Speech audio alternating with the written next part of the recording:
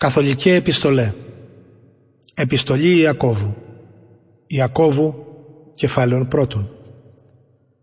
Ιάκωβος, Θεού και Κυρίου Ιησού Χριστού δούλος, τες 12 φυλέστες εν τη διασπορά χέριν.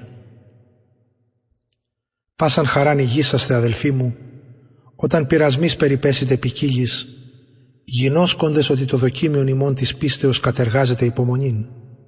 Η δε υπομονή έργων τέλειων εχέτω, ή να είτε τέλειοι και ολόκληροι, εν μηδενή λυπόμανοι. Ή δε της ημών λείπεται σοφίας, ετήτο παρά του διδόντος Θεού πάσιν απλός και ου κονιδίζοντος, και δοθήσετε αυτό. Ετήτο δε εν πίστη, μηδέν διακρινόμενος. Ο γάρ διακρινόμενος και κλείδωνη θαλάσσης ανεμιζωμένο και ρυπιζωμένο. Μη γαριέστο ο άνθρωπος εκείνος ότι λείψετε έτη παρά του Κυρίου. Ανήρ δίψυχος, ακατάστατος εν πάσες τες οδείς αυτού.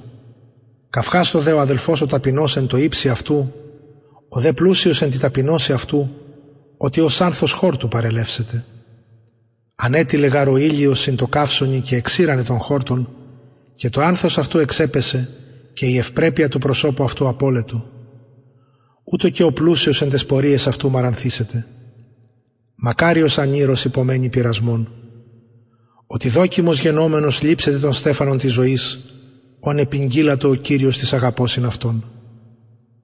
Μη δεις πειραζόμενος λεγέτο ότι από Θεού πειράζομαι. Ο γάρ Θεός, απείραστος εστί κακόν, πειράζει δε αυτός ουδένα. Έκαστος δε πειράζεται υπό της ιδίας επιθυμίας εξελκόμενος και δελεαζόμενος. Ήτα η επιθυμία συλλαβούσα τίκτη αμαρτίαν, η δε αμαρτία αποτελεστήσα από εκεί θάνατον. Μη πλανάστε, αδελφοί μου αγαπητοί, πάσα δόσεις αγαθή, και παν δόρημα τέλειων άνωθεν εστί καταβαίνων από του πατρός των φώτων, παρόουκ ένι παραλλαγή η τροπής αποσκίασμα. Βουληθείς απεκείης εν ημάς λόγω αληθείας, εις το είναι ημάς απαρχήν τεινάτων αυτού κτισμάτων. Ώστε, αδελφοί μου αγαπητοί, έστω πας άνθρωπος ταχύσεις το ακούσε, βραδύσεις το λαλίσε, βραδύσεις οργήν. Οργή γαρ ανδρός δικαιοσύνην Θεού ου κατεργάζεται. Διό αποθέμενοι πάσαν ρυπαρίαν και περισσίαν κακίας εν πραήτητη, δέξαστε των έμφυτων λόγων των δυνάμενων σώσετας ψυχάς ημών. Γίνεστε δε ποιητέ λόγου και μη μόνον ακροατέ, παραλογιζόμενοι εαυτούς. Ότι ή της ακροατής λόγου εστί και ου ποιητής, ούτως και να ανδρεί κατανοούντι το πρόσωπον της γενέσεως αυτού εν εσόπτρου. Κατενόησε γάρε αυτόν και απελήλυθε, και ευθέως επελάθετο οποίος ειν. Ο δε παρακύψας εις νόμων τέλειων των της ελευθερίας και παραμείνας ούτως ουκ ακροατής επιλυσμονής γενόμενος αλλά ποιητής έργου, ούτως μακάριος εν τη ποιήση αυτού έστε.